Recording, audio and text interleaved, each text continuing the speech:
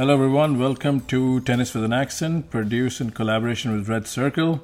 This is Saqib, your host. Once again, we are in between, we're in a major. By the time this podcast is released, men's quarterfinals and women's quarterfinals, at least the set of quarterfinals will be in the books. And today, we have our very own Nick Nemiroff, who's been a contributor to Tennis with an Accent, joining to discuss how this week and how this second major of the year is going to play out, especially on the ATP side. Matt Semek will be joining to discuss the WTA side a little later in the show. But here is Nick. Welcome, Nick, to the show once again. Thanks for having me, Saqib. Really excited to be back on. Yeah, I know it's been a while. Last time I think we spoke was the indoor season, and we both had quite a few, things to say about Del Potro. So let's start about the action that we've seen throughout these championships on the men's side. A lot of aggressive play has worked. And I'm not talking about Tsitsipas and Federer, I can get to them, but even the guys like Mahou and Herbe, they had quite a say, and looks like you can play serve and volley, you can chip and charge, you can pick your moments and come to the net, and you've been a big advocate of this. So how impressed are you that these tactics are in full flight, at least on the slowest surface at a major? Yeah, well, first of all, I'm really happy to see players attempting to move forward, attempting to go to the net. It's really a bit of a lost art, especially on clay. It's tough to convince players to move forward on clay, despite the fact that, in theory, it does give players more time to move to the net if they do it properly with the proper footwork and the proper shots. But you don't see it that often. So to see players serving and volleying, deciding to move forward more often is definitely encouraging. I've always advocated for lower ranked players to move to the net against higher ranked players. Usually the higher ranked players are superior from the baseline, superior movement, superior ground strokes. So to help nullify that advantage, to put more pressure on the higher ranked opponents, I think it's beneficial for lower ranked players to get to the net. It's easier to end points at the net. Your angle on the court is much greater. The range of shots you can hit is much greater. It's easier to put balls away. A simple analogy is if you ask a basketball player what would they rather have, a three-point shot or a layup, they'd rather have a layup because it's much closer. It's easier for them to finish the basket. So when Federer was playing team a few weeks ago, it was great to see Federer serving and volleying so much. Using that play against a player who's so strong from the baseline on clay is really great. And I think it would be beneficial for someone, and we'll talk about this more as the podcast progresses, but it's someone like Zverev against Djokovic. Even though Zverev is a great baseliner, he's not Novak Djokovic. And to expect him to beat Novak Djokovic in a best-of-5 set match, he needs to have the willingness to move to the net on a consistent basis. Otherwise, he's going to have very little chance of getting through that match, despite how talented he is from the baseline. He's playing someone who has 15 more Grand Slams than him for a reason. No, I think very well said. We'll get to that matchup, or at least Zverev and Djokovic in maybe separate conversations, because the match very well could be released, could be done by the time the podcast is released, or at least half the listeners will tune in, they'll know the result. So you were saying something about a strategy about lower ranked players. It's kind of interesting, but at the same time, are you seeing this as just like their only chance? Because my counter argument here would be to achieve that, you need to be a Misha Zverev, someone who's making a living, but then Misha Zverev is not a great baseliner, so all the time he's going to the net, and he's probably, clay is not his best surface. So what kind of a player should be doing that? Someone who's somewhat comfortable volleying, or someone who just said, okay, I'm going, this is a prayer? Because, you cannot be, because this day and age in the men's game, it's very heavily, a baseline-oriented game for, I don't know what the numbers are, but I would say clear majority is baseliners. That's why a Stefanos Tsitsipas, who can be pretty good from the baseline, but can come to the net to use drop shots, use slice. So let me throw this back to you. When you're saying a lower ranked player, I mean, is this a strategy, or you think that's more like they're coming on for a prayer because from the baseline they really don't have a chance? Great question. I'll give you a perfect example. When I was watching Nadal's first two matches of the tournament, one of them was against Yannick Madden, and throughout the entire match, it was Nadal just dominating him from the baseline. And I thought to myself, well, why doesn't this guy move forward more often? It's clear that he has no chance from the baseline. There's just simply no chance unless Nadal plays the worst match of his life, which obviously doesn't happen. He's got no shot. So even if a certain player, lower ranked players, when you see these guys playing, Nadal and Djokovic and Federer early rounds of slams, even if they're not super comfortable at the net, they have to at least try moving forward because they're playing some of the greatest baseliners ever. And if it's not something that they're comfortable with now, then that needs to be a wake-up call. They need to get more comfortable. Otherwise, they're gonna have trouble getting to the top of the game. They're gonna have trouble moving through the ranks because even if they're not using it as a every match strategy, they need to have it within their repertoire because there are times within every match that players need to move forward, and you'll constantly see players not moving forward when they should be, and you'll constantly see players not using proper footwork. To give you the perfect example of that, you'll see a lot of players try to move toward the net hitting open stance, meaning that, to put into simple terms, they're stepping toward the side of the court with their last step before they hit the ball. When they do that, their body weight is going toward the side of the court. Then they move toward the net. Well, if they're originally going to the side of court and they're trying to move forward, they're moving in the wrong direction. Whereas you see someone like Federer will play at a more neutral stance, which essentially means you're stepping forward. If you're Federer and you're hitting a forehand, you'd be stepping toward the net with your left foot last. And this gets you much closer to the net. It gets you a bunch of steps ahead of where the person would be if they're hitting open stance. So part of it for some of these players has to be that, they're just not comfortable at the net. But if that's the case, they need to become more comfortable. Otherwise, they're not going to win. The best players are the ones that give themselves the most options to win points. And if you're someone in 2019 and you can get to the net, you're giving yourself an option that a lot of players don't have. I think it raises a very interesting, but I think a common point that a lot of coaches, I think, and people who are close to, tennis and even in media capacity, or someone who's a former player, people from a previous generation wish players just don't come to the net. They should come to the net on their own terms, not when they're drawn by an opponent. But then that's a bigger conversation in terms of maybe, at coaching academies where world-class players are produced, they should put heavy emphasis on volleying technique because to just support your point, there's clear evidence that this year, because we haven't heard if the balls are lighter or something's changing. The weather has been typical Paris. It's been rainy, damp, and then there've been a couple of scorchers. But players who play aggressive brand of tennis have been rewarded, and they have had some good results. And even a guy like Benoit Paire, who's a baseliner, but he's not afraid to come to the net. And a lot of French players do that. So anyone else that stood out in this fortnight, which hasn't concluded yet? I was big on Jan Lennard Struff. He came in short against Novak Djokovic. Not sure if you've seen any of his matches, or if you want to talk about any of the player on the men's side that executed this game plan before we get to Tsitsipas and Federer. Well, one last comment on moving toward the net. So generally speaking, you're talking about, you want to see players come in on their own, and there's generally 3 times that a player should go to the net. Number one, most obviously, is serve and volley. So that's obviously a player creating their own initiative or taking the initiative. So that's number one.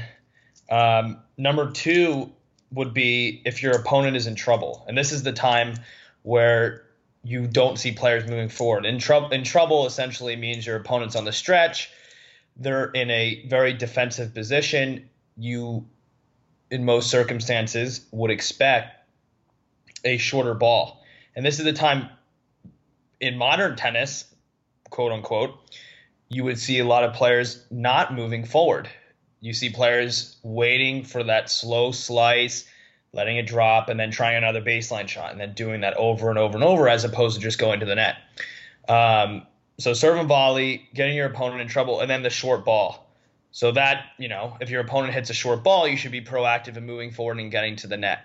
So if players can just understand that those are 3 times you go to the net and maximize those opportunities, you're giving yourself a way better chance of winning points.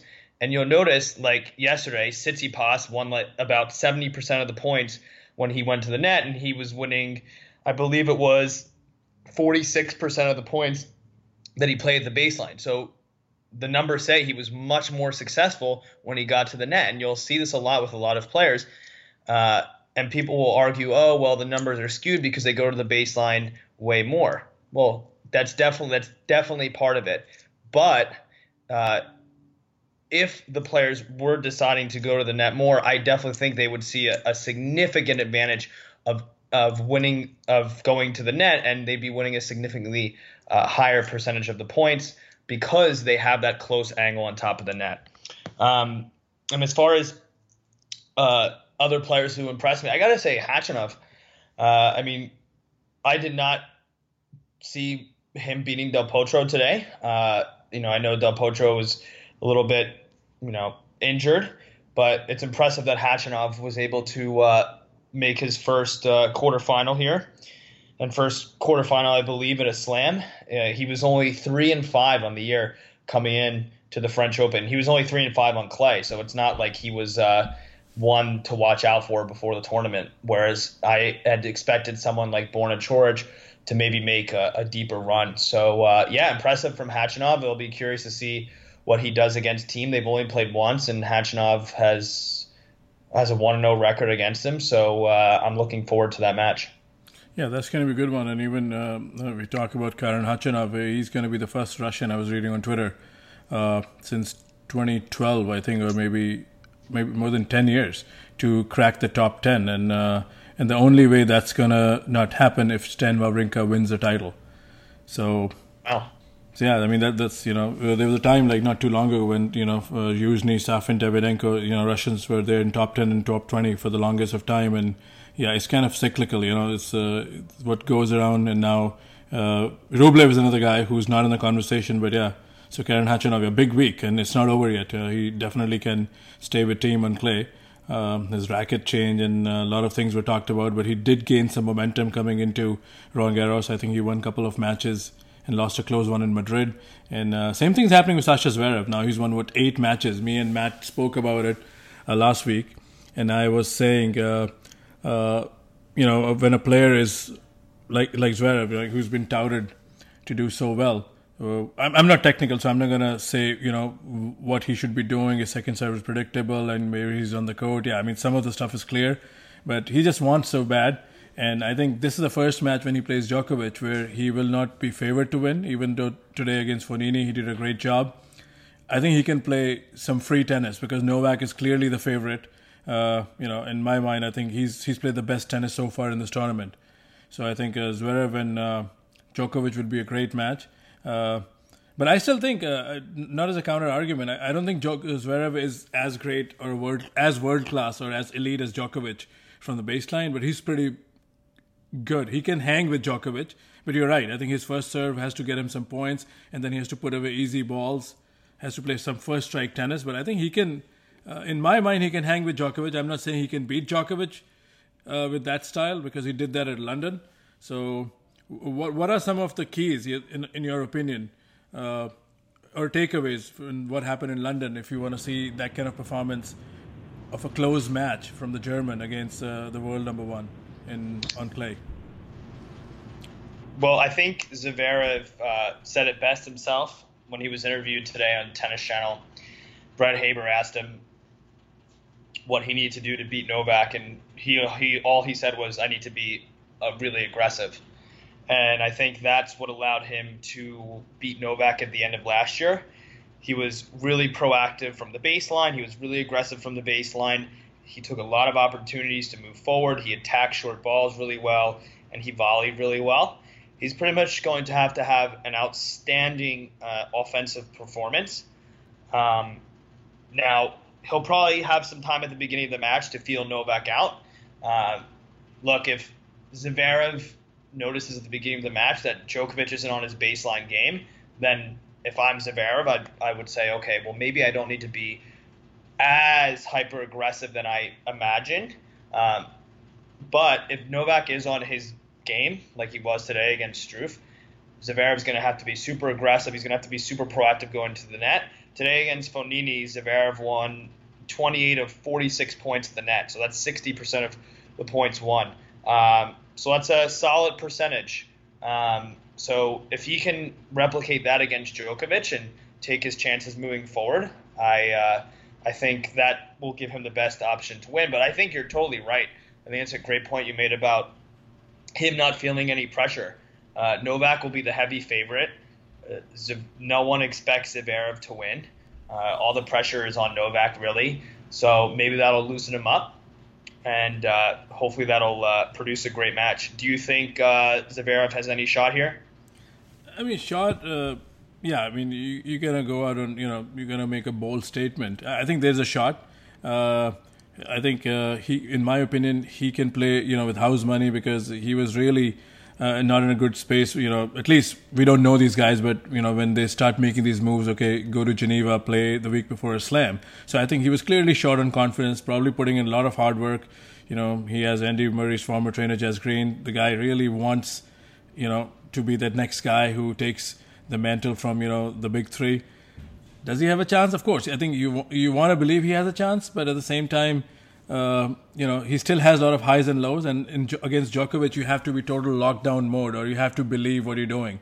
So I think he definitely takes a set, maybe 2 sets, but I still think Novak comes out as a winner. And there's a lot of rain. It's going to be damp and heavy conditions. I think the high on Wednesday is 59, and who knows how much tennis we'll get that day. Well, that's a great thing to know. The one other thing I would say is, and I think you alluded to it, the double faults. I mean, today he had a ton of double faults. He had 12 today, I think. And then against Lajovic and Millman, he had 14 against each of them. And what I noticed today on his serve from a pure technical perspective was a lot of deceleration, meaning that usually going through the contact point, you should be accelerating your racket. And he was slowing down, which on a second serve is usually a sign of nerves. I don't know if he's having some sort of technical glitch. I'd have to watch it more in slow motion, or if he's just nervous. But the fact that he's had so many double faults in this tournament is not a good sign. And against Djokovic, obviously the greatest returner ever, you need to be super aggressive and super confident on your serve, or he's just going to eat you up. Yeah. So, no, it's really, I know it's very tempting. Zverev Djokovic, that's like a marquee matchup right there. But like the whole idea for the podcast is let's go into prediction mode. So I know you were tweeting some results. So are you still going with a Rafa Nole final? That's how it is, or do you think there's someone who can crash this party? I mean, if you look look far ahead into the weekend for concluding business for this major. Yeah, so I believe that Djokovic will make the final. If someone were to beat him, I think it would be Thiem. I would definitely still pick Novak. And the bottom half, I'll definitely pick Rafa, but I could see Wawrinka giving him some trouble if he's on his game. Obviously, when they met in the French Open final 2 years ago, it was one-way traffic the whole way. But if anyone is going to stop that final, it's going to be Wawrinka or Thiem. I don't think Nishikori. Well, I'm sure we'll talk about that. Nishikori's not going to provide much resistance. And hypothetically, if Khachanov were to beat Thiem and it's Khachanov Djokovic, I don't think we're going to see a repeat of what we saw at the end of last year. I think it's interesting what you said. I beg to differ a little bit, because I think tennis, to me, in a very elemental way, it's all about matchups. If Nick can beat Saqib, Saqib can beat Matt, but Matt cannot beat Nick. It's one of those things. So I think this principle applies. There's a lot of problem solving, a lot of data, a lot of analysis. They have coaching teams, but these patterns exist. And going back to the 2017 final. I think Stan Wawrinka came in playing lights out tennis, and a lot of people believe Stan has lost a major final, and I was one of them. I thought he's going to take it to Rafa, and it's going to be one of the all-time classic finals. And he didn't play a bad final. I think it was just Nadal was too much on that day for him. And if you look at his 2 or 3 wins against Nadal, they have come during the period when Nadal was, not playing his best tennis. So I think a Tsitsipas, who, in my opinion, can take the high backhand because he's slightly taller, he has more reach. He can take, the one-hand backhand, that causes that's caused so much pain by Nadal to all the players who have one-hand backhand. I think Tsitsipas is a better matchup, I think, even on clay. May not beat Nadal in best of 5 sets, so I'm not too sold on Wawrinka. He beat Nadal in Rome in 2015 when Nadal wasn't really playing good, and then I think he has a couple of wins outside of clay. So what do you make of this hypothetical Federer-Nadal match if it does happen? You think you were one of the few guys who were saying Federer should come to the net. So Mert Tunga said to me in one of our conversations that Federer all week has been playing in using patterns that would prepare him for Rafa. Again, I don't watch tennis at the high level that Mert does, but I'll try to watch tomorrow's match and see what Mert is talking about. So walk us through, if it is Federer's semi-final, what can Roger Federer do to disrupt Nadal, and does he have a chance in your view to even take a set? Well, I think while I was thinking about this before the podcast, I think I'm maybe undervaluing or not giving Federer enough credit, just because I'm automatically just thinking, okay, I haven't seen enough from Federer in his first time back on clay this year to lead me to believe that he's going to be able to beat Wawrinka in a best of 5. I know he really pushed Thiem in Madrid, but for me, it feels like in a best of 5 match against Wawrinka, I think Wawrinka is going to have the upper hand. I think Wawrinka is going to win. I think he's going to be able to attack the Federer backhand. I think he's going to be able to really set up his shots and put Federer on the defensive. But if Federer can come away with the victory and he plays Nadal, I think what Mert is saying is spot on, that he's setting himself up the proper way tactically to beat Nadal on clay. I mean, he had, in the past, he's obviously not beaten Nadal at the French Open, and there were a few 4-set matches in there. Then, of course, the 2008 final where he got destroyed. But I think Federer gives himself the best chance if he's, one, taking his backhand early like he did in Australia in 2017 in that final, which was obviously one of his best matches ever. And if he's going to the net, if he's serving and volleying, especially if Nadal establishes a defensive return position. If you're Federer, you want to limit the length of the rallies against Nadal. The longer the rally goes, the less likely it is that Federer is going to win the point. So anything Federer can do to make the match not feel like a clay court match is going to be really helpful. And the conditions, I'm sure, will be super important. If it's a warmer day, if it's a warmer day, Nadal's ball is going to move faster, but Federer's shots are also going to go through the court faster. But if it's a slower day, it's going to be tougher for Federer to attack and move through the court. Obviously, Federer has been supremely gifted on faster courts throughout his career. All right. I mean, I don't disagree. In that match, I would pick Nadal, and I'd say maybe Federer wins 1 set.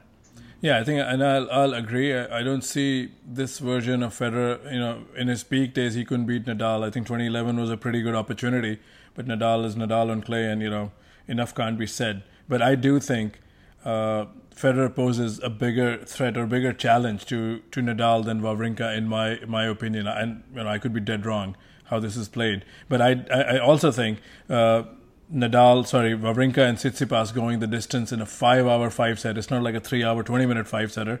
A 5-hour 5-set, I think Federer, I see him coming as a 50-50 in tomorrow's quarterfinal. Even before the tournament started, I was one of the few ones who thought Federer may just, not make the second week. And I'm biting my tongue here, but, he's done this quite a lot. The draw was also not that tricky, I think, for all the big three. Nadal had Goffin, but after that, I think Nadal against Nishikori, I think we are heading towards Nadal Djokovic, and I would still keep Thiem in the mix because I think he's not too far behind. Absolutely. So I know we were talking before we were prepping about the show that we will bring about Tsitsipas, and we all have made sometime predictions or projections, and you are quite knowledgeable. So even though you said you are not afraid to be wrong, so let's dwell a little bit on Tsitsipas in your assessment that he's someone who grew up on clay. He's of course said it now, but what part of his success on clay has surprised you? Because he's 2 seasons in a row played lights out tennis on clay. Sure. So I originally had said that I thought he would be inconsistent on clay throughout his career. Obviously, his career is still young, but at the current moment, it looks like I have been proven very wrong. But what my thought was initially was that he is a very aggressive player, like what we saw in Australia. Super aggressive, takes the ball early on top of the baseline.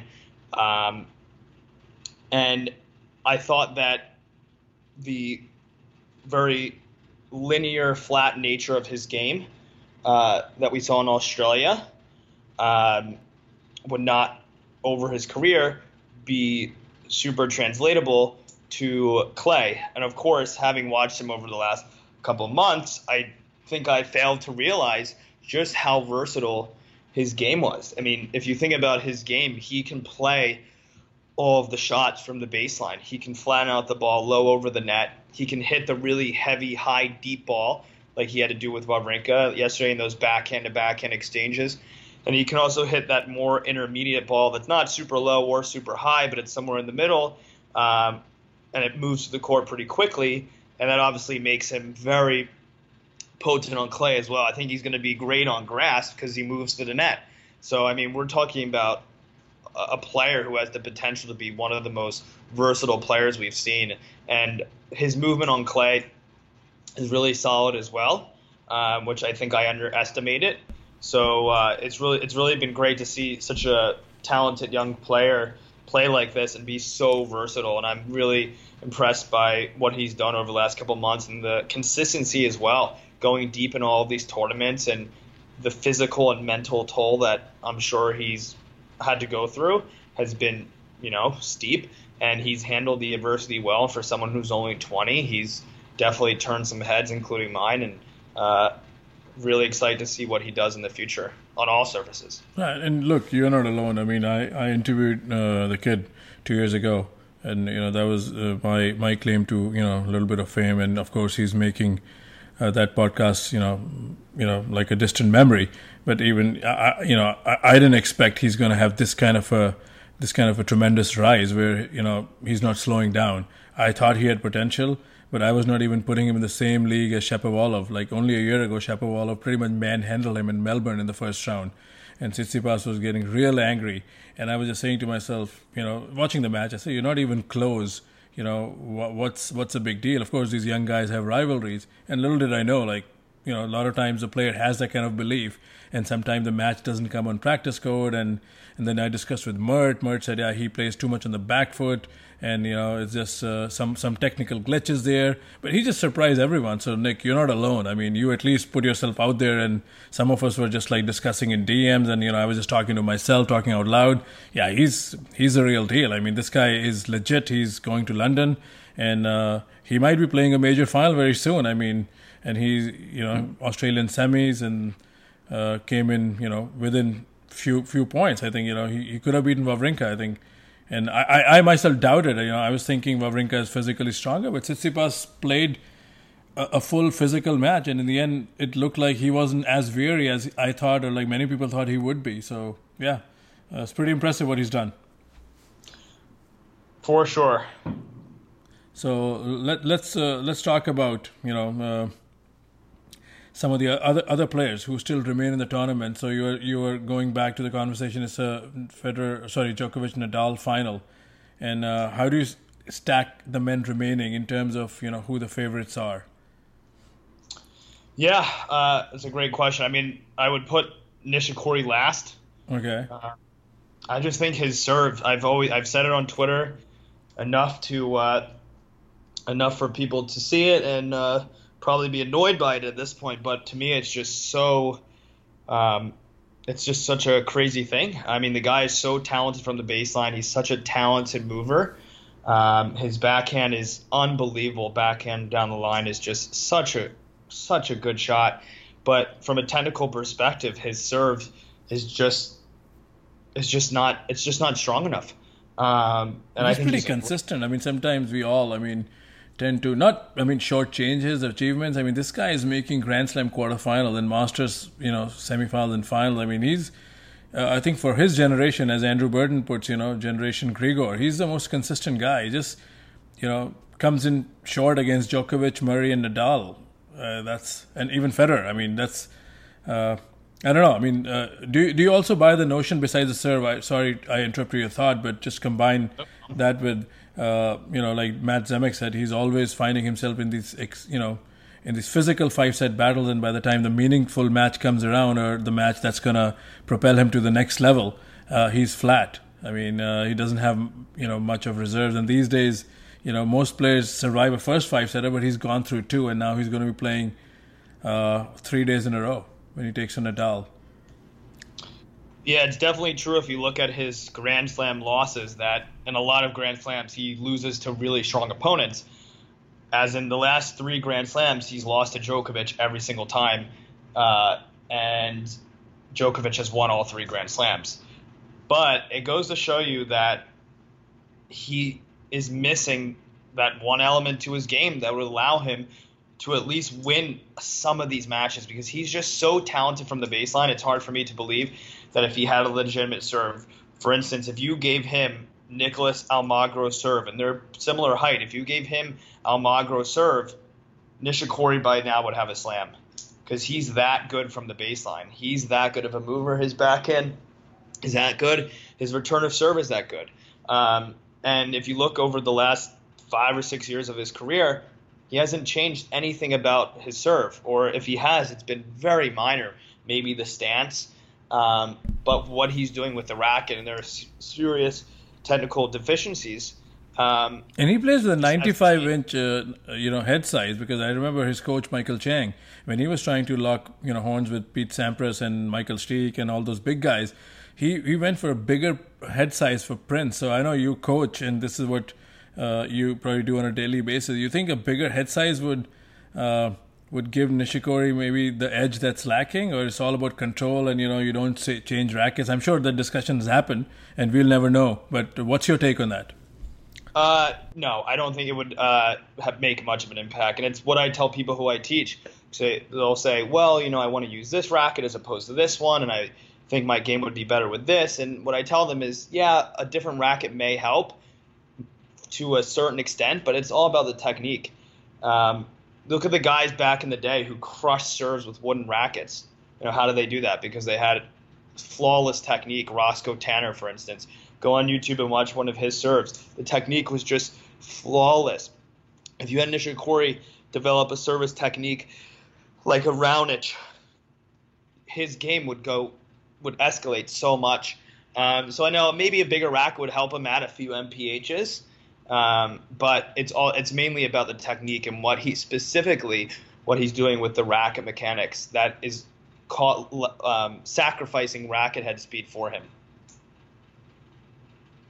All right, so that's kind of interesting, because I don't know, Australian Pat Cash, who won Wimbledon, he wasn't a big server, but I think he was same height as Nishikori, or maybe even an inch shorter, and he served and volleyed.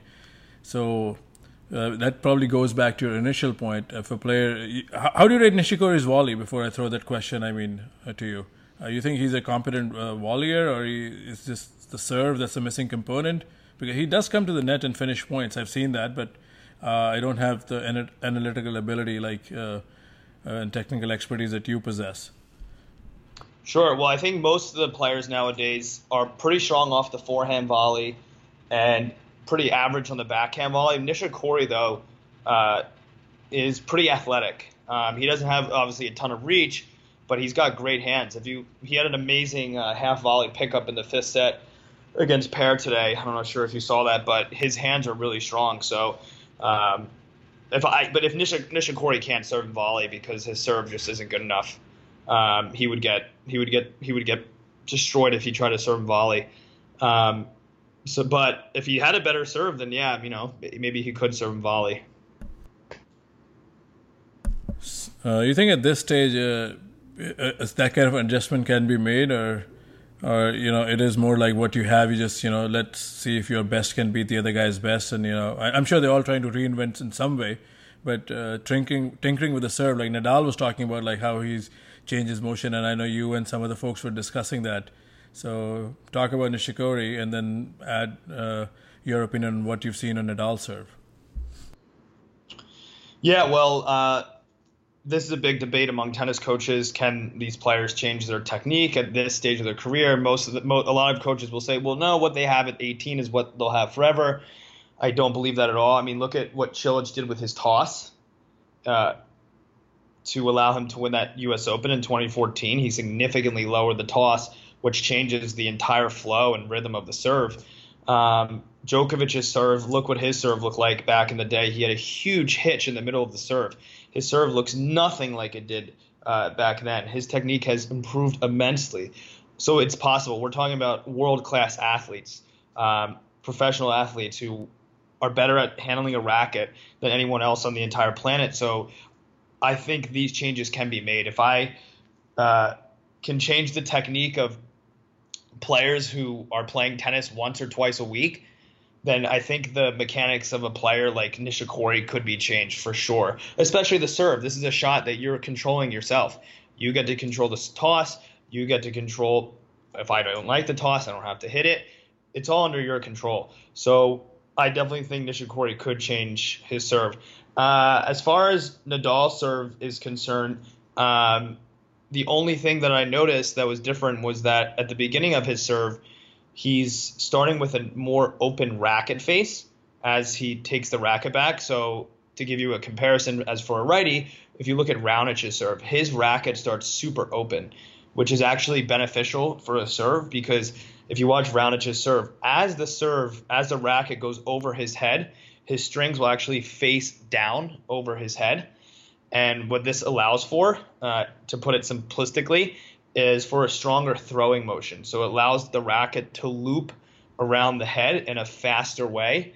I don't know if this is something that Nadal is doing intentionally, or if it's just happening, but that's one thing I've noticed on his serve. I also think some of these guys could go for more on their serve if they wanted to. Like, I bet Djokovic could go for more on his serve if he wanted to, but he knows he doesn't need to, and why should he? If he's doing what he's doing now and he's serving between 115 and 125, why should he go for more?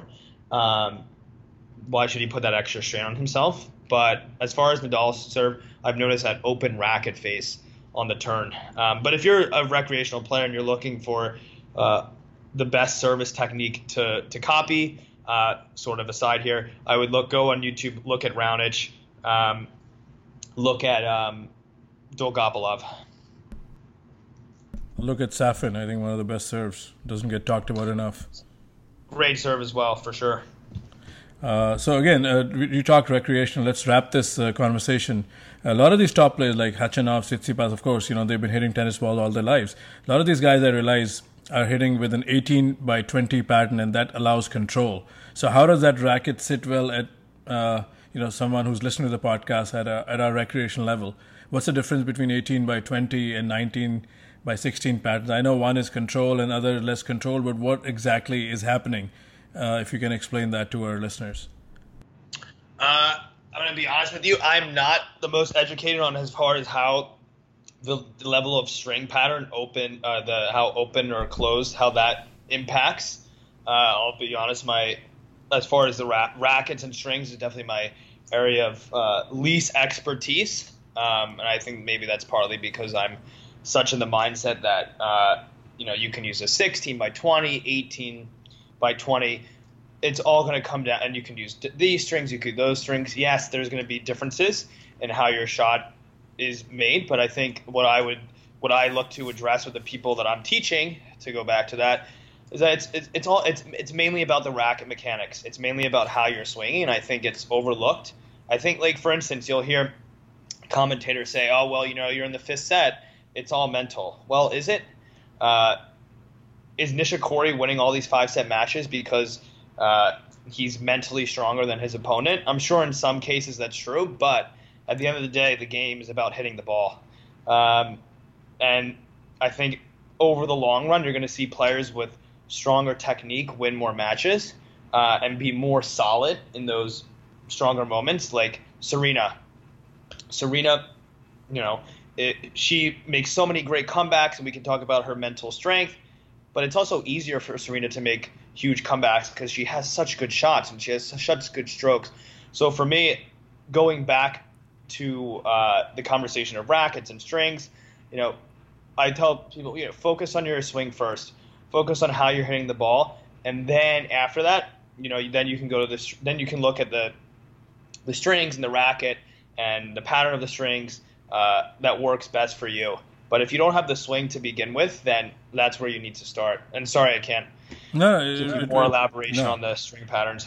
No, totally fine. I mean, sometimes I have a tendency to go off track, and you handle this question really well, and I'm sure that's quite an honest answer. And so anyway, I think we covered quite a lot as expected, and we are during a Grand Slam, and there's a lot of tennis watching. Like Brianna says, tennis fans, reset their schedule in these 14 days, and because of different time zones, we still have to go to work, and we still have to debate on Twitter and record these podcasts. So I think, Nick, it was fantastic, and now since you said you'll be more regular on the podcast, I'm sure we'll record many more episodes and have maybe a panel style collaboration where more than few of our Tennis with an Accent contributors are there, and we can all exchange predictions and notes, and and obviously can revisit those.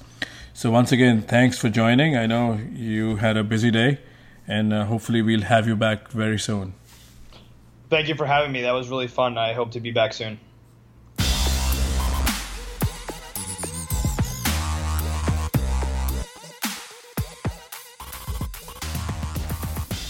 So as promised, like I mentioned in the beginning of the podcast, Matt has joined me, and we'll be talking more of the WTA side of Roland Garros 2019, how things are shaping up, and what are some of the big stories, according to us, that we'll be all talking about when this tournament concludes. Hey, Matt.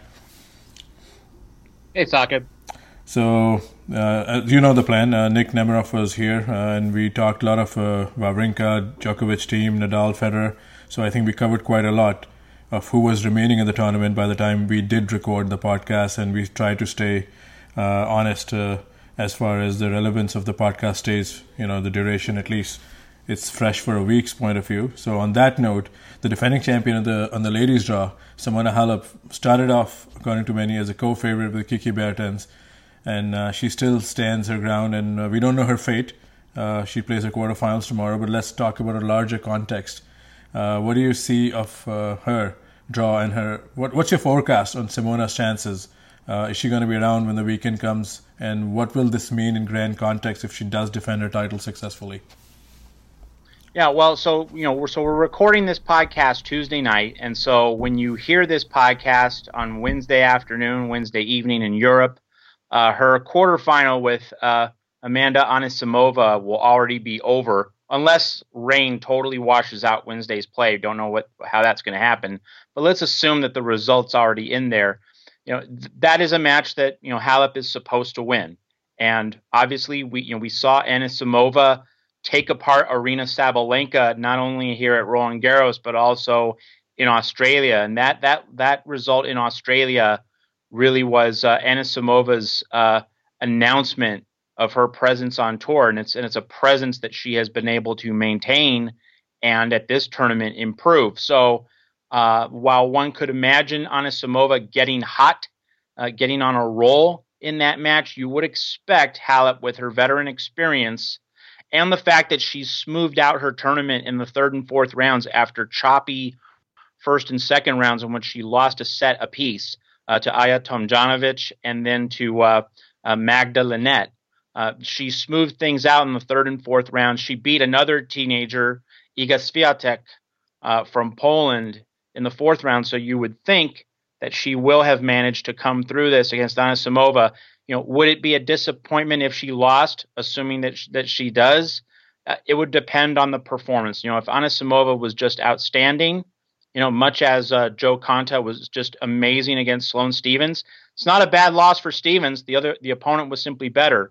So, if Anisimova just gets on a roll, you wouldn't really criticize Halep for losing. But if it was kind of a scratchy match and Halep could never find her form, that would be different. But I would fully expect that as you, our listeners, take in this podcast, I would fully expect Halep to have moved on in straight sets, no less.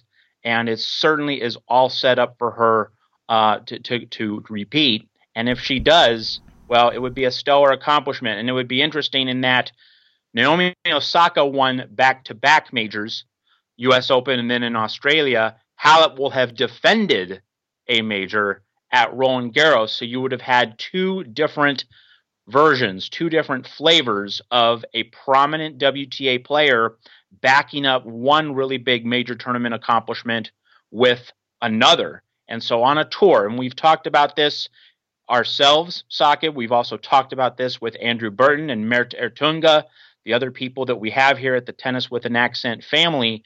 One of the meta questions, one of the macro level questions on the WTA Tour is, can the top players establish supreme stability and consistency?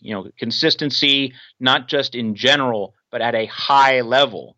And so Halep going back to back at Roland Garros, if she can pull it off, would be an example of precisely that. So that would really be the defining element of a victory if she is able to achieve that this week in Paris.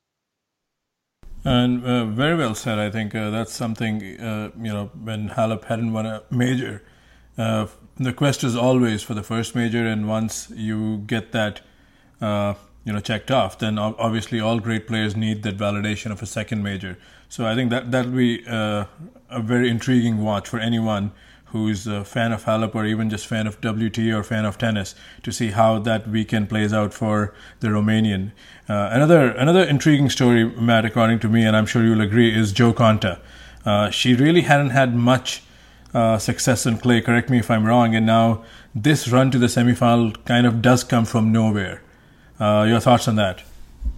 Yeah, it was a challenge for her to merely get out of the first round of Roland Garros over the past few years. And, Wimbledon was a place where she was expected to do well. And, of course, she's done well on hard courts, winning Miami, making the Australian Open semifinals in 2016. She lost to eventual champion Angelique Kerber. So she has put together a good body of work on grass and hard courts. She made the Wimbledon semis in 2017, which accompanied her rise into the top 5 in the world. So, when she made the final in Rabat in Morocco against Maria Sakkari, it seemed like a one-off. It seemed like an aberration. And then she made the Rome final, and we went, okay, so she's backing up results a little more. But still, this Roland Garros, Jo Konta has never done well at this tournament. Is she really going to do this? And we saw, as an example, Karolina Pliskova do really well in Rome. She beat Konta in the final, but she couldn't carry that over to Roland Garros. So here with Konta, you have a player who not only is changing her track record on clay as we speak, but she's an example of a player who has taken the work she's done in the lead-up clay events and she's carried it into the clay major. One really big overarching story of this French Open is how many players did well in May, did well in the lead-up events before the French Open, but then seemed to run out of steam. Christian Garin would be an example. Matteo Berrettini would be an example. You can find other examples of players who did a lot of good work in late April and throughout most of May, but then they came to Paris and they seemed a little tired, maybe a little stale, didn't seem to be quite as inspired, had done a lot of heavy lifting. And so Konta is significant, Sakib, because she did a lot of work. She played a lot of matches as well and did not run into a wall, did not get, exhausted. She's had a lot more good tennis on offer. And our friend Tumani Cario, who, has commented on Konta a lot, he said on Twitter, and this is a great insight, that Konta is the ultimate rhythm player. She doesn't put together one isolated good result. She strings together lots of good results. I mean, once you get her into a rhythm, she's good at staying there. And that really described much of her 2017 season when she just kept piling up good results on fast surfaces. Now she's done the same, but on clay. So that's quite the plot twist. I'm interested, Sakib, in what you have to say about Konta. I think you kind of covered a lot. I spoke to her in my first gig as media credentialed, Tennis with an Accent, in Miami in 2017, and I asked her a question about on-court coaching, and I was in a room full of most, I think, British journalists, and she kind of said, "Oh, that's a good one. I didn't see that coming." But that time it was a time when she was riding her success, and she was at an all-time career peak, and she played a Wimbledon, I think, semi-final that year or quarter-final against Simona Halep, and now, like you said, she did put a lot of results together leading into this French Open, winning I think 10, 11 matches on clay. And my question to you, I think, was more generic because I'm not trying to stereotype, but a lot of players from Britain in the past haven't really done on clay, and so this was a good week, and she has a singles ranking of 26. I think no matter what happens in this tournament, I think she's headed in the right direction. She's probably going to be close to top 10. I haven't really looked at the charts, but she's definitely surprised me, even though she did win a lot of matches in Rome, and she accounted for Sloane Stephens, who was one of our pre-tournament favorites in both Rome and Paris was more convincing.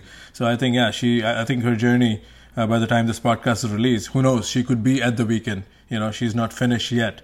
And contrastingly, let me throw this back to you. Madison Keys will be playing her quarterfinals tomorrow. By the time the podcast is released, either she would be heading to grass or she would still be in the tournament to play her semis. She didn't really have the kind of success on the red clay. She did win the tournament in Charleston, but she did only win, I think, 2 or 3 matches between Rome and Madrid. And now here she is. So how surprised are you for that transition compared to Konta, who actually did win a lot of matches coming in? Well, so it's a very different identity compared to Konta, Sakib. I think the stat, I could be wrong here, but I think the stat being circulated on the internet right now is that Keys has made the quarters or better in 5 of her last 7 majors. So she would definitely qualify as an example of someone who raises her game at the majors, a lot like Sloane Stephens, whom she met in last year's Roland Garros semifinal. Now, with Stephens losing, there won't be a possibility of a rematch in the final. But nevertheless, Keys does, she finds her range at the majors. And, if she is able to beat Ash Barty on Wednesday, and again, if you're listening, that match will probably be over unless, rain completely washed out Wednesday. If she's able to beat Barty, then that means that she will have made back-to-back semifinals at Roland Garros. Now, if you put forth that hypothetical 2-3 years ago, that Madison Keys would defend a semifinal, not at the U.S. Open, not at Wimbledon, not in Australia, but would do it at Roland Garros in 2019, many people would have questioned your sanity. So it's interesting that Keys raises her game for the majors. It's also noteworthy that she is another example, kind of like Karolina Pliskova, in that on clay, the slower surface seems to calibrate her strokes a little bit better. I know Pliskova lost early, but Pliskova won a Rome title. She made the Madrid semis a year ago. Pliskova's clay results are definitely and consistently better than they are on grass, and that is also the same with Keys. So it's a real surprise given the way that they play. And I discussed this with people on Twitter, including people who follow Pliskova very closely. Pliskova's tall and she has to bend down for the low slices on grass. I totally understand why Pliskova would struggle, but nevertheless, a huge serve, an attacking game, big forehand. Those are ingredients where you can win a lot of cheap points on grass, a surface which, even though it's much slower than it was in the 1980s, grass is still the surface which rewards a huge serve more than the others. So it's very interesting to see Madison Keys in a similar vein do better on clay than she has done on grass. And so, just beating Barty, if she's able to do it and get to the semis, would make this a terrific tournament for her. If she could just merely do that, that would tell me that her level of staying power is, maybe if not at the top tier, she would probably need to make the final to merit top tier status. but just beating Barty, she would certainly be in, like, I'd say, the second tier of WTA players in terms of being able to consistently regather at major tournaments of significance. That would matter a lot in terms of how I see her on the WTA tour right now. Yeah, I think she's ranked, I believe, 14, and she, definitely, I think, I don't have to get the math done, but I think whatever happens in the tournament, she'll be very close to top 10. And just adding to what you said, I think she has definitely one of the biggest forehands in the game. A lot of time you see these stats on Tennis Channel or other networks. She's the only name from the WTA that I've seen sometimes, who hits the hardest forehand. And with Del Potro team, I've seen her name a few times. So she definitely is someone, who's been in these talks when Lindsay Davenport was working with her, that she has the game. And of course, winning majors is more than a game. It's about how you pace yourself, how you control, your emotions, how you handle pressure, and all those good things. But she definitely, I think, the way the weather is going to be in the next few days, I think she has the power to hit a damp, slow clay court where the ball is not going to bounce that much. And like you said, repeating a French Open semifinal back-to-back years is not something that most people would have talked about. But I also feel, I think sometimes young Americans who haven't done well, they tend to sometimes play more fearless tennis outside of the States. And even though clay is, on the men's side, has been Achilles' heel, and the women, I think Sloane Stephens making the final last year, and again Maddie Keys about to, on the verge of making a second semi. I think sometimes that takes the pressure off when you are playing in Europe. That's again, all four majors are equal, but I definitely think for Americans, and especially with an aggressive game like Keys, there's a heavier set of expectations at U.S. Open and the hardcourt slams. That's what I think. Absolutely, I think that's quite on point. I think that really gets to the heart of it with Madison Keys. So how about the other women in the tournament? How do you stack them up? I know, we don't want to actually do projection, but, since Stats Insider blessed us, have you created some of your own simulators? And, who you think is going to be there if you want to just turn the conversation for the weekend? You have the weather, of course, as a big factor, because like Mert said, this is a tournament where not only conditions change, but it impacts how the clay plays. It can be humid, it can be, very sunny, and the ball's like taking off. That's going to be a huge thing in the Federer-Nadal matchup.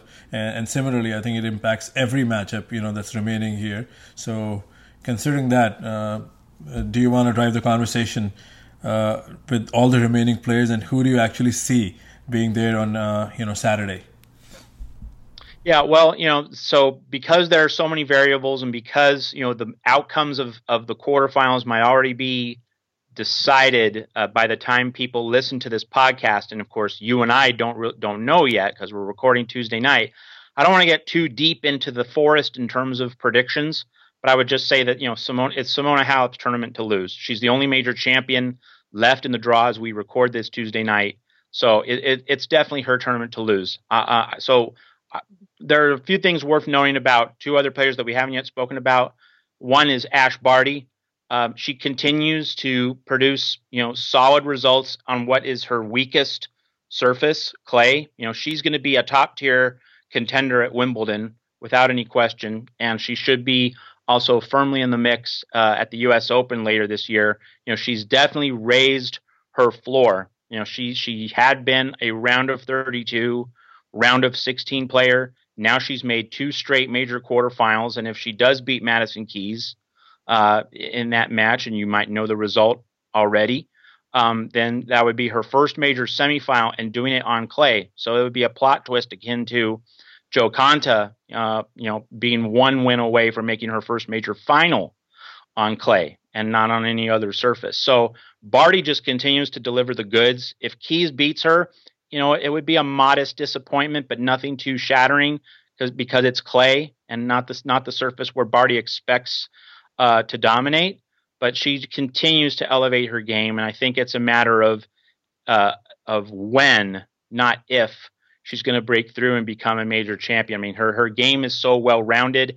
And whenever people in the press rooms talk to her, she continues to go back to clarity of thought, knowing when to hit the various shots. And it brings to mind Roger Federer, having all those different brush strokes that he could use from his artist's bag to paint on the canvas of the court, and he didn't know how to align his shots, arrange them, and play patterns. But once he figured that out, it all fell into place. And on a smaller scale, that's certainly what's also happening with Ash Barty. And now another player that has to be mentioned is Marketa Vondrousova, who played a very fascinating match against Petra Martic in the quarterfinals on Tuesday. Vondrousova was down 5-3, Martic serving for the first set, broke back. Then she was down 5-6, love 40, and she played 5 absolutely immaculate points to hold for 6-6 and then stormed through the breaker. She won 12 of the last 13 points in that first set. She was glacially calm in a situation which would have turned my knees to mush. She responded to those 3 set points at love 40 at 5-6 in the first and just played brilliant tennis. Martic, who made mistakes at other points late in that first set and other points in the match, Martic didn't do anything wrong on those 5 points, the 3 set points and then at deuce, and then add in. Vondrousova was just remarkable in handling situations. And then late in that match, in the second set, Vondrousova double faulted badly on match point on her serve. It was the first. She had 3 match points that she missed before converting the fourth. The first match point she had on her serve at 5-3 in the second set, she hit both serves, the first serve and the second serve, into the bottom third of the net. I mean, that was the one time when we really saw the nerves of the moment get to her, and she got broken when serving for the match at 5-3.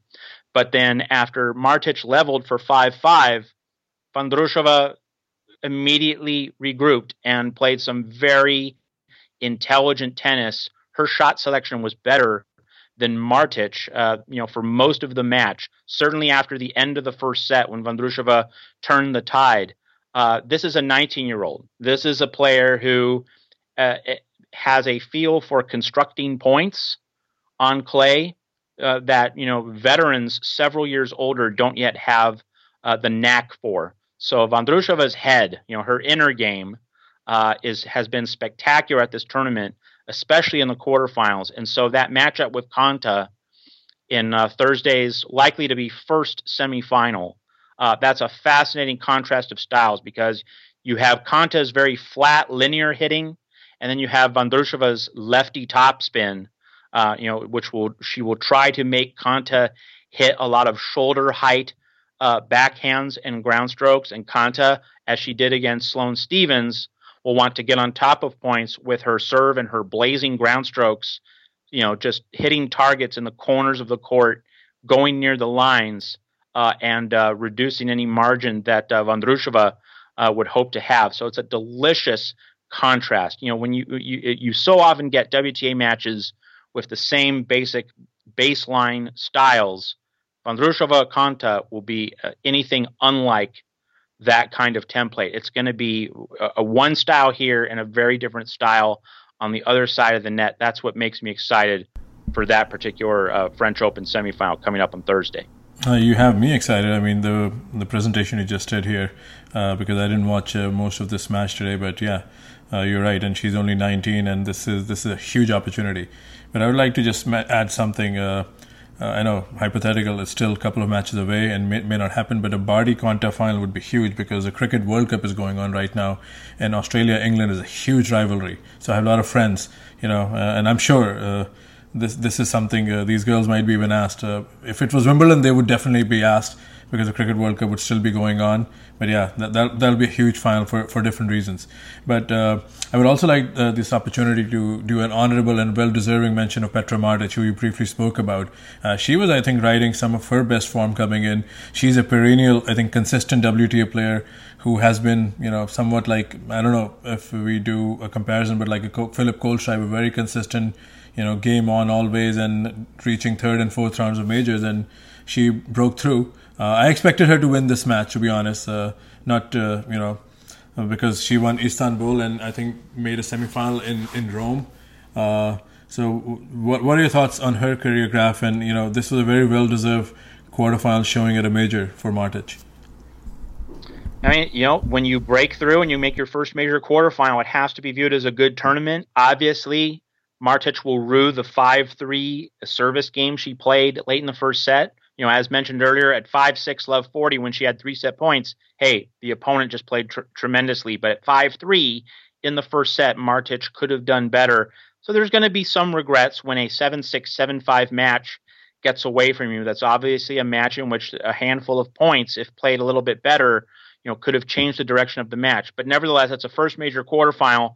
We would recall from January when Roberto Bautista Agut made his first major quarterfinal after very similarly hitting his head on that fourth round ceiling and not being able to break through for many years. So Martic at age 28, finally tasting that major quarterfinal, she still has to realize what a wonderful tournament she had. She was down 2-love, 40-30 against Kaia Kanepi's serve in the fourth round. So Kanepi on serve, and of course she has a big serve, had a point for 3-love, and Martic was able to fight back and win that match. So it's nothing but positives for Martic, and it has to be said as well, not in terms of tennis legacy, but just in terms of appreciating the humanity of sport. Martic just suffered this crushing loss in a major quarterfinal. She so dearly wanted to make a first major semifinal. She was on a great run. Vondrousova ended it. And we don't know if Martic at 28 is going to get another chance as good as this one. Maybe she will, but you really don't know, especially later in your career. She could have just, allowed the pain of the moment to overwhelm her. But instead, at the net, when Vondrousova came up to her at net, Martic was beaming. She had a huge smile on her face because she was happy for this 19-year-old who, much like Yelena Ostapenko 2 years ago, has had this wonderful breakthrough just before turning 20 years old. So the fact that Martic, in that moment at net, thought of her opponent more than of herself, that's a wonderful, beautiful moment, and a reminder of what we're here for. A reminder that while we should aspire and hunger for the best results, that when an opponent does well, we should try to feel, and not just feel, but express happiness for what that other person does. Because and in many ways, Saqib, I relate this to our identity as podcasters. We obviously want our podcast to do well, but we also want the Body Serve to do well. We also want Match Point Canada with Mike McIntyre and Ben Lewis to do well, because they're in the same, they are in or have been in the positions similar to us. We're podcasters. We're in this big boat. Other people's success is our success. Our success is other people's success. I think when one person succeeds, it's an inspiration to others. It's a pathway and a map for other people in a similar position. So we should all take joy in the success of others. And that really is the biggest thing that Petra Martic taught me at Roland Garros 2019. A wonderful moment that I am going to remember. I mean, this is as good a note to wrap this up, but I'm still tempted to get a couple minutes out of you. And even though Nick Nemiroff and I discussed, some of the big matchups in the men's draw, but now a day later, we still have an opportunity, and we have to talk a couple of minutes about Roger Federer and Rafael Nadal.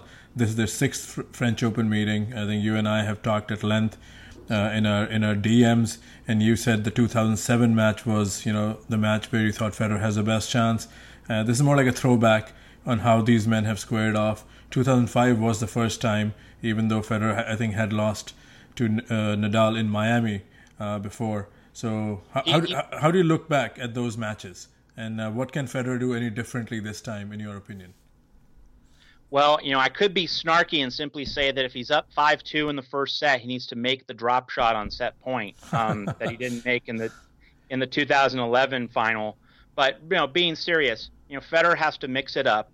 He can't be bolted to the baseline. He can't give Nadal the same look, and he needs to get to the net as much as possible, obviously in reasonably winning or confident positions coming off good approaches. He can't just come to the net for the sake of coming to the net. He has to come in behind something good, but he definitely just can't settle for those baseline exchanges, which is what generally happened on clay in 2006, 2007, 8, 9.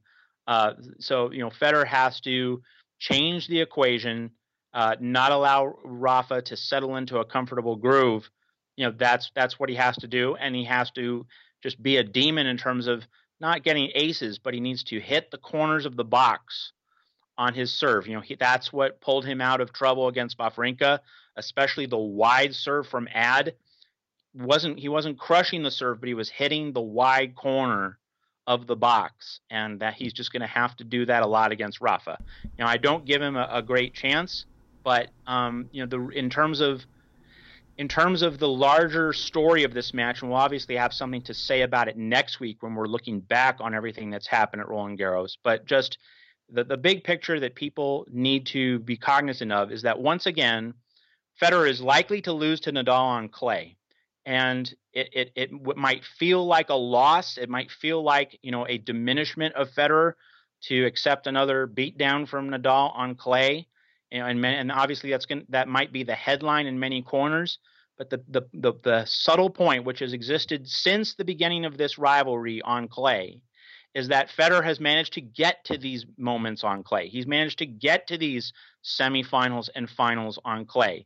So by being back in 2006, the number 2 clay player in the world, and now by being the number 4 clay player in the world. I'm not talking about overall ATP rankings. We know Federer's 3rd, but in terms of, he's now the 4th clay player. He has affirmed that clearly behind Rafa, Djokovic, and Dominic Thiem.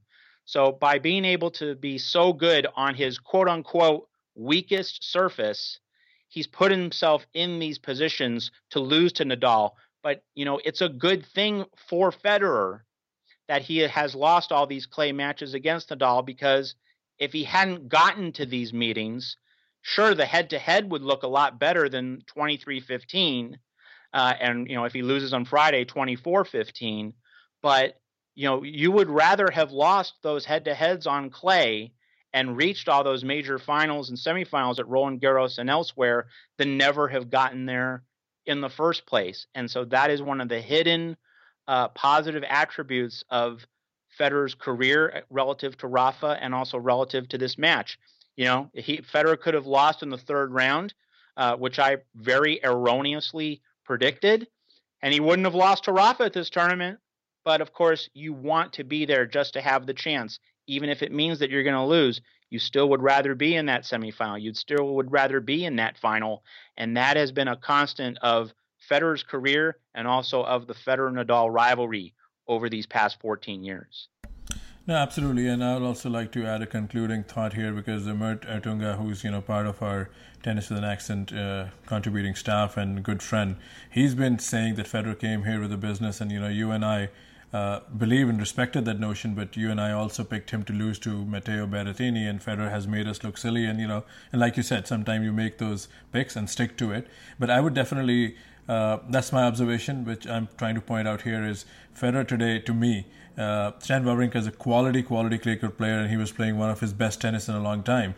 So if you're a Federer fan, I think today's match, win or lose, can give you confirmation that, if barring any health issues, he should be, a force at Wimbledon. Not that anyone was expecting otherwise, but Federer did say, like last year, he played a lot of grass, and a lot of times he believed you can get into the habit of blocking balls and you don't get into the rally rhythm, because at Wimbledon you still need rallies. So I think this whole clay court season, going back to Madrid and then Rome and Roland Garros, I think it did prepare him, and he still has an outside shot. I mean, I firmly believe Rafa is a favorite, but I'm picking Federer to at least win a set and making it very competitive. So I think we can sign off, unless, Matt, you have another thing to say, or and then we can definitely record another show for post Roland Garros. Well, just I think that's pretty good. I just want to thank again Stats Insider for sponsoring last week's podcast, and I do want to encourage our listeners, if they haven't done so yet, to go to statsinsider.com.au. So Stats Insider, not sponsoring this episode, but still took a real chance on us and expressed a lot of confidence in us. And Saqib and I both want to recognize Stats Insider and the team there, Nick Splitter, Greg Butin, the chief data analyst, and also writer James Rosewarne for all of their support. And I want people to know that, on Twitter, We've heavily promoted Stats Insider over the past 7 days. So if you are a tennis website or a tennis outlet, retailer of some sort, you might have noticed that we heavily promoted Stats Insider. So you would get that same treatment, from us in terms of social media promotion if you sponsor our podcast. So I want to thank Stats Insider and want to invite other tennis-oriented businesses or any other businesses looking to expand their reach in the marketplace to consider sponsoring the Tennis with an Accent podcast. Okay, on that note, this is Saqib and Matt signing off, and we'll be back with another episode, and probably a much awaited episode, or at least from our end. We'll be discussing what happened at Roland Garros and the takeaways and the parting thoughts. Till then, thanks for listening, and share this episode with all your friends and our other episodes, and we need your support, like Matt said. Bye for now.